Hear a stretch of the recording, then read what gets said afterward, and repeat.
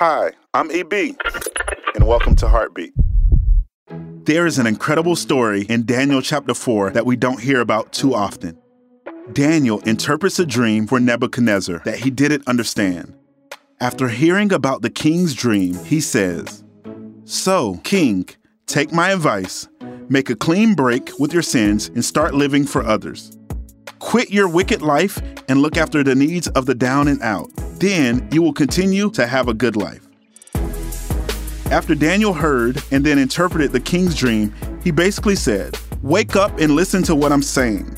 Clean your act up and stop being so wicked and evil against your people."